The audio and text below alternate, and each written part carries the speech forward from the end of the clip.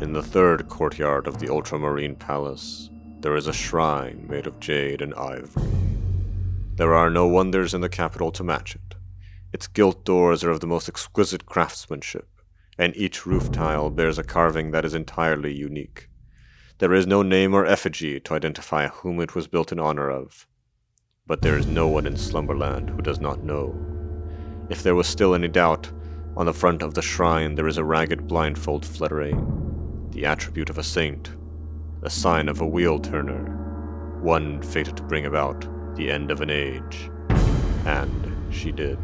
Of all the great matters I was involved in over the course of my distinguished service to the Sovereign, this is the one that has marked me the most. In the epics and in the lecture halls, they do not call me Soul Gavel, Worm Killer, Soul Gavel, Path Beater, or any such thing. Always I am Soul Gavel, Saint Teacher. But there is irony in that moniker, for, as every schoolboy will tell you, I failed in my task. I am a failure, to my cause, to my nation, to my honor, and above all, to my liege.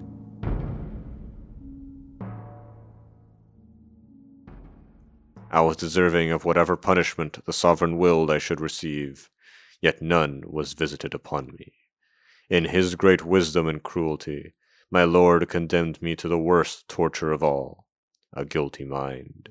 I searched desperately for my vanished charge, even venturing into the feared necroworld, where I had heard she caused great stir. There was no sign, nothing to tell where she had gone. Still I searched, fearing nothing more than surrender, but I should have known from the beginning. There was no redemption to be found here. The story could never end in triumph and feasting. It was only ever going to die smothered in sorrow and calamity. This, then, is my punishment, which I myself have selected as appropriate. I will tell all that happened, right up until I no longer can. I do not ask for your forgiveness, or even your understanding. I ask only for your patient ear, for I am not used to wearing the garb of storyteller. Let us see how I will do.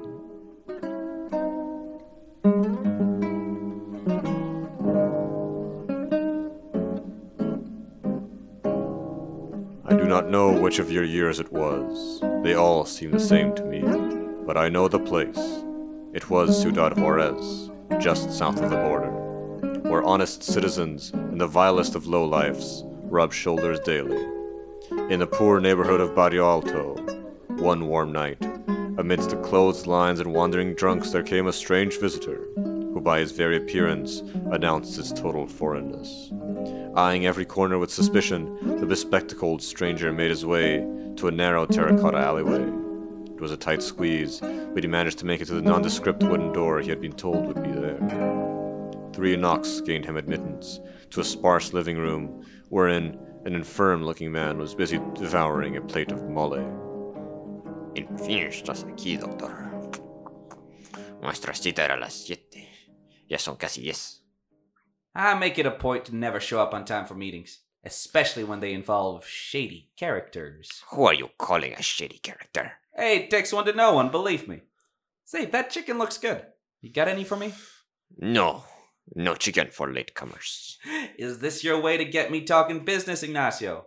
You know I'm a big believer in small talk. Mi paciencia ya está casi agotada, doctor. Tendría cuidado si fuese usted. Mucho cuidado. I get the picture. Tell me your terms, then. I know you're dying to. I want all of Chaveña, and a cut from all your speakeasies in El Paso. Well, that's completely unacceptable. Try again. You are not in a position to make demands, doctor. This is my city. You do business here with my permission. Believe that if you want, Ignacio. I've got my turf, and I intend to hold on to it. Do you want war? I can give it to you. 1 word, and you lose everything. I just want us to get along. You're a reasonable man, Ignacio. I'm a reasonable man. I'm sure we can reach an understanding. Your trespass must be avenged. If it is not, I will become a laughingstock. Comprende? My trespass? Wait a minute. You think I did that? Who else? Felipe was a fool, but he was my wife's cousin. When his head is left on the doorstep of the church, it is a message. You are next, Ignacio Martel. How stupid do you think I am, Ignacio? You think I'd come here if I had killed him? You Yankees have no shame. I wouldn't put it past you. Well, believe me, Ignacio, this Yankee swears he had nothing to do with it. The whole thing's as much of a mystery to me as it is to you. Okay. Okay? Okay. Huh. Didn't expect you to show such understanding. You've pleasantly surprised me, Ignacio. De nada, doctor. Muchachos. On Ignacio's signal, 3 burly men emerged from a door the doctor had not even noticed was there, and overpowered him within seconds. Ignacio leaned forwards, not allowing even a trace of a smile to contort his aged features. Calma, doctor. No habrá guerra. There will be no war. I will take what I am owed, and will call it even. And if I refuse? Do you really need me to tell you that? No, I just thought I'd ask. What is your answer, then? I told you already. Your terms are unacceptable, Ignacio. Therefore, I cannot accept them. This is your final answer. I'm afraid so. I am left with no choice. Muchachos, llévenlo al patio.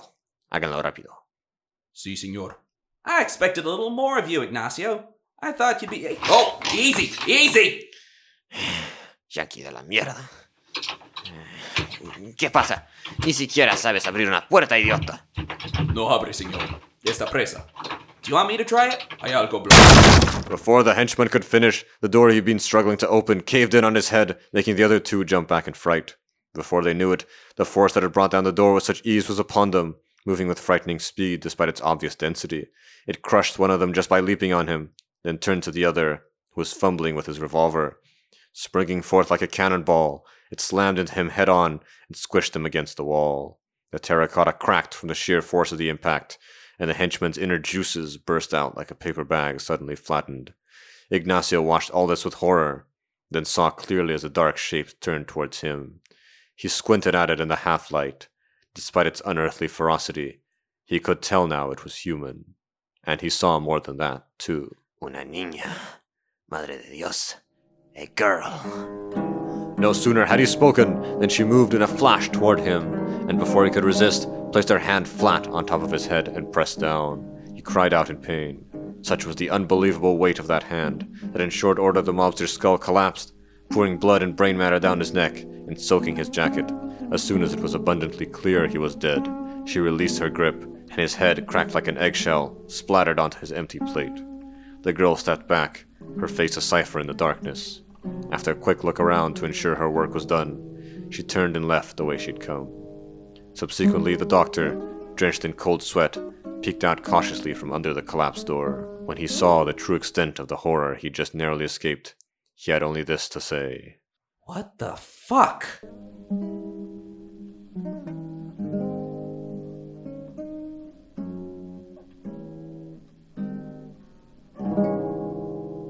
The next day, in an only slightly more reputable part of the city, the indefatigable Ethel Kunstler returned to the Fleabag Hotel where she and her associate had taken residence since arriving in the city a little more than a week ago. In room 201, she found a haggard Madame Zetzner laying out her specially marked tarot cards in a tetractys on the bed, as she had done obsessively since the destruction of the theater and the disappearance of her beloved voice. Ethel sighed and took a seat on the edge of the bed, which disrupted the card's exact positioning, just like she had intended. I must ask you not to do that. It disrupts the integrity of the divinatory sphere. Bad enough having to do this under such inauspicious numerology. It was the only room they had. Do you remember Verbroek? Perhaps I ought to take up my practice again then. I'm sure even down here there's great demand for the arts I practice. If you learn Spanish, maybe. I thought your language was hard enough to master. I still can't understand a damn thing any of these locals say. It makes my search a lot harder than it needs to be. I'm very sorry to hear that. Perhaps I could entreat the oracle once more. That didn't work the first time. Or the 20th. Why should it be any different now? Don't be like that. What's gotten into you? Do you know what day it is? Wednesday, isn't it? No, the date. I don't know. May 15th. It's been a year. 1 whole year. Since... Oh. Goodness, has it been that long? All this time and still nothing. It's always the same. A lead. Hope. Then disappointment. Again and again. I went out to the viaduct today because I heard someone said they saw a gringa girl with dark hair wandering around there. I asked the men there and they said it was a blonde. One of them said she had red hair. It's useless anyway. It wasn't her. It never is. You've made a fine effort, Ethel. Lottie couldn't have asked for a more faithful friend. Effort isn't enough. There have to be results. There has to be something. Isn't that what your cards say? The cards say many things, but sometimes common sense is the answer we need. Perhaps it's time to change our tactics. What else can we do? Give up? Certainly not. Perhaps, instead of seeking her out ourselves, there's a way we can make her come to us. Are you saying police? There is no way. No, you misunderstand. We can put out an advert ourselves, somewhere she's sure to see it.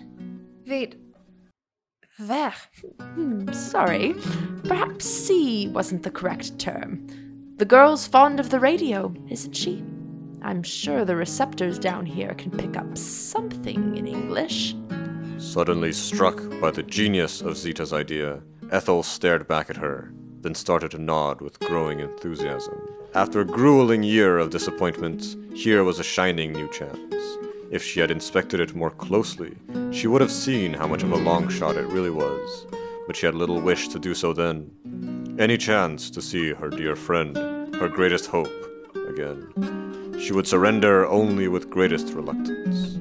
Little did she know that Lottie Lerman was then located only a few barrios away, in a fairly sized house on the banks of the Rio Grande, near the border, sleeping peacefully in a cot set aside for her especially by Gustavo Flores, a local doctor of modest renown. As this upstanding citizen entered the room to check on his house guest, bearing a tray of food, he received an unpleasant surprise. Ya son las 3 de la tarde, señorita. Bien hora de despertar, ¿no? Rise and shine. Ándale, rise and shine. There we... Oh. Dios mío. Not again. Oh, what time is it? Dr. Flores. Golly, my head hurts something terrible. Is that so? Drink some water. You'll feel better. Thanks. You're both so kind to me. I don't know what to say. You don't have to say anything. Just one thing. Did you leave here last night? Or this morning? Oh, me? Nah, I was sleeping this whole time. It ain't often I can get a good night's sleep. I try to make the most of it. Muy bien. Have some food. You must be famished. Actually, now you mention it. ¡Gustavo! ¿Qué pasa, cariño? Estoy en el cuarto de huéspedes. Ah, está despierta entonces, finalmente. Sí, está. Sí, hello, cariño. Hello, Mrs. Flores. Hola. Gustavo, necesito hablar... ¡Ay, válgame Dios! ¿De dónde viene esto sangre? Calma, cariño. Debe haber alguna explicación. What's the matter? What did I do? Ella no sabe. Dile a mirar la propia ropa. My clothes. Oh, golly, that's a lot of blood. Is it yours? I don't think so. Ay, si fuese suya ya estaría muerta. Tu huésped es una asesina, Gustavo. What's she saying? Dr. Flores, what's she saying? She says you're a murderer. Did you kill someone, señorita? If you did, I can't let you stay here. Why would I kill anybody? ¿A qué esperas? Dile que se vaya. Un momento. Señorita, por favor. Tell me the truth. Trust me, I can help you. I can't remember. While you were sleeping, maybe? Do you remember your dreams? I don't know. I don't really remember my dreams, mister. I like to live in the real world. I understand. But sometimes you can't help it, right? Maybe. I don't know. A long time ago. I was somebody else. What was your name then? I don't remember. I told you, mister, I don't know my name. Mira, está loca de remate. Tienes demasiada piedad, Gustavo. Voy a llamar a la policía. Deja que ellos se ocupen de ella. Carlota, no. Esta chica tiene una enfermedad. ¿Entiendes? She's not well. No me importa. No se va a quedar aquí. No va, Gustavo. She wants me out of here, don't she? I can go. You'll do no such thing. What kind of doctor would I be to leave a patient in need? Not much of one, I suppose. Exactly. I'll talk to my wife. You eat your food. Okay. Here, I'll leave this on for you. Estaré muy bien, pero no quiero impedirle venir si así lo desea. That's all right. I don't much like the radio. So yourself. He left her with a warm smile. She was lucky to have Dr. Flores, she knew that. Even with a suspicious wife, he was as good a savior as a homeless 18-year-old American with amnesia in Juarez could hope for. But still she was lost, more lost than she had ever been. She no longer knew she was Lottie Lerman, much less the aeronaut, or even what that word meant. For now, all she could do was exist, taking solace in the waking hours when she could at least be sure she was herself. But when she dared to shut her eyes, she shuddered at the very thought. She was not the only one, either. Dr. Simon Barrett, newly minted boss of organized crime in the city center, was still haunted by his narrow escape the previous night. Well, what do you think? Am I going crazy? You're not going crazy, son. You just met the local boogeyman. A girl, huh? How about that? Boogeyman? Let me tell you, she looked plenty real to me. Of course. Down here, all the folklore walks and talks and swallows you whole. That's something you learn when you spend long enough time south of the border. Well, but what's the explanation?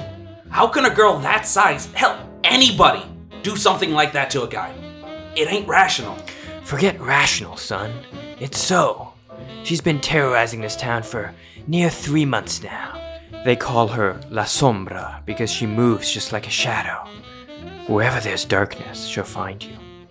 That's the goofiest thing I ever heard. How come I never knew about this? It's the Mexicans that talk about it, and only among themselves. I just hear because I got ears everywhere. I thought I had ears everywhere, goddammit. Well, I can't help you there. My advice to you is get this girl out of the picture as soon as you possibly can. If the past incidents are anything to go by, you're next, son. How? Just because she's a spook doesn't mean she can't be killed. A couple of 45s ought to do it. Isaac, she squashed one of Ignacio's gorillas against the wall all by herself. The guy burst like a fucking water balloon.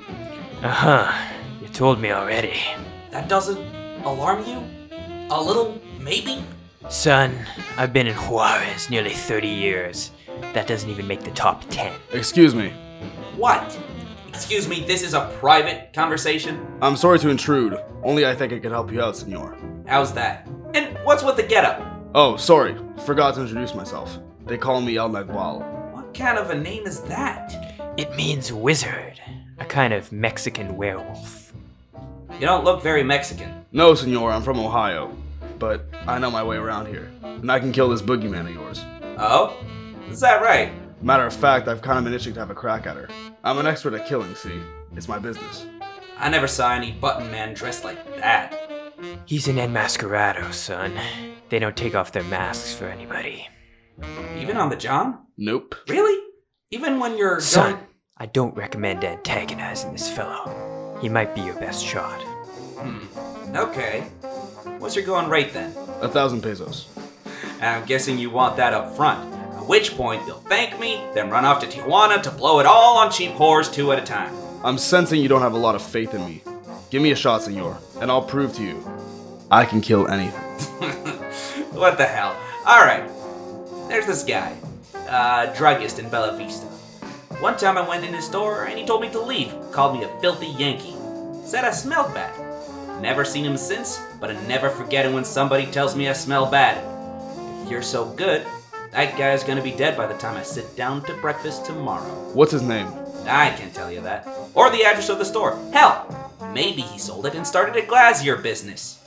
Who knows? All I know is, you kill him, and you have my respect. And don't forget the 1,000 pesos. Yeah, that too. Got all that? I got it, senor. That's doctor to you, buddy. Right then, Doctor. You won't be disappointed. Quite a character, huh? Just another fruitcake. Let's talk about something else, huh? The two men resumed their chatting, quickly forgetting the strange, self-declared assassin in the jaguar skin cape and mask, who had melted into the crowd outside immediately after taking their leave. It was with great surprise, then, that Dr. Barrett flipped the next morning's El Diario to the crime section, as he always did, and found a report on the brutal slaying of one Ernesto Carrillo, retired druggist and father of 4. The article only hinted at the gory details, but made sure to note that the victim was identified despite the head being severed. As he sat marveling at El Nagual's success, the doorbell rang. His maid went to answer it, and soon came into the dining room carrying a covered basket from which emanated a faint odor. Somehow Barrett knew before she said it that a masked man had dropped it off. Should I leave it here, doctor? Yeah, right there. Thank you, Elena. De nada, doctor. Fucking Lord Almighty! Elena! Doctor, what? Get this out of here! Get rid of it! I don't care how, just do it. See, doctor. Go, go, go! No! Wait a minute. Doctor, you said? Shut up! Take it back outside. Put this next to it. This is 1,000 pesos! Yeah. And if our masked friend was kind enough to stick around, tell him he has my respect. I don't understand, doctor. You don't have to understand. Just do as I say. Then don't ever speak of this again. See, doctor. She did as she was instructed, and the payment was promptly received. Barrett remained in his seat, entirely put off his breakfast, and pondered what he had just now unleashed. He would continue to wonder for some time, as for a week there was no news of either La Sombra or El Nagual. For Ethel and Zita too, their daring radio plan did not yield the immediate results they expected, though the advertisement went out as planned. In time, however, it did bring a visitor to their hotel, though certainly not the one they sought. Hello? Excuse me, I'm looking for a Ms. Lerman? Lottie Lerman. Or I guess Lisa Lottie, if she used her full name. Una yankee? A junkie? Oh no, mister. She's no junkie. She's a girl of good character, believe me. Yankee. American. Like you. Oh, yeah. Yeah, she's an American, yeah. She'd be like 18, brunette, blue eyes, a real sweet kind of smile. No la he visto. Sorry. No? You sure? I came all this way. Bad luck, amigo. There was an ad on the radio. I was just wondering... Hello? Are you here because of the advertisement? Yes. I'm looking for Lottie Lerman. Or I guess Lisa Lottie, if she used her full name. That makes 3 of us, then. Oh, him too? ¿Qué? Nada. No, silly. It's Frau Kunzler and I. We've been at this for some time now. How do you know dear Lottie? Oh, we grew up together. Back in Aurora. Dwayne Taylor's the name. Zita Zetzner. A pleasure. All mine. So, is Lottie here? Do you know where she's at? Oh, I think you'd best come upstairs. We have a lot to catch you up on. Okay. So they went, leaving the annoyed concierge to his sports page. In the safety of their room, Zita filled in the Texan boy on all she could recall. If Dwayne thought things were strange earlier, he hadn't counted on the talking mongoose.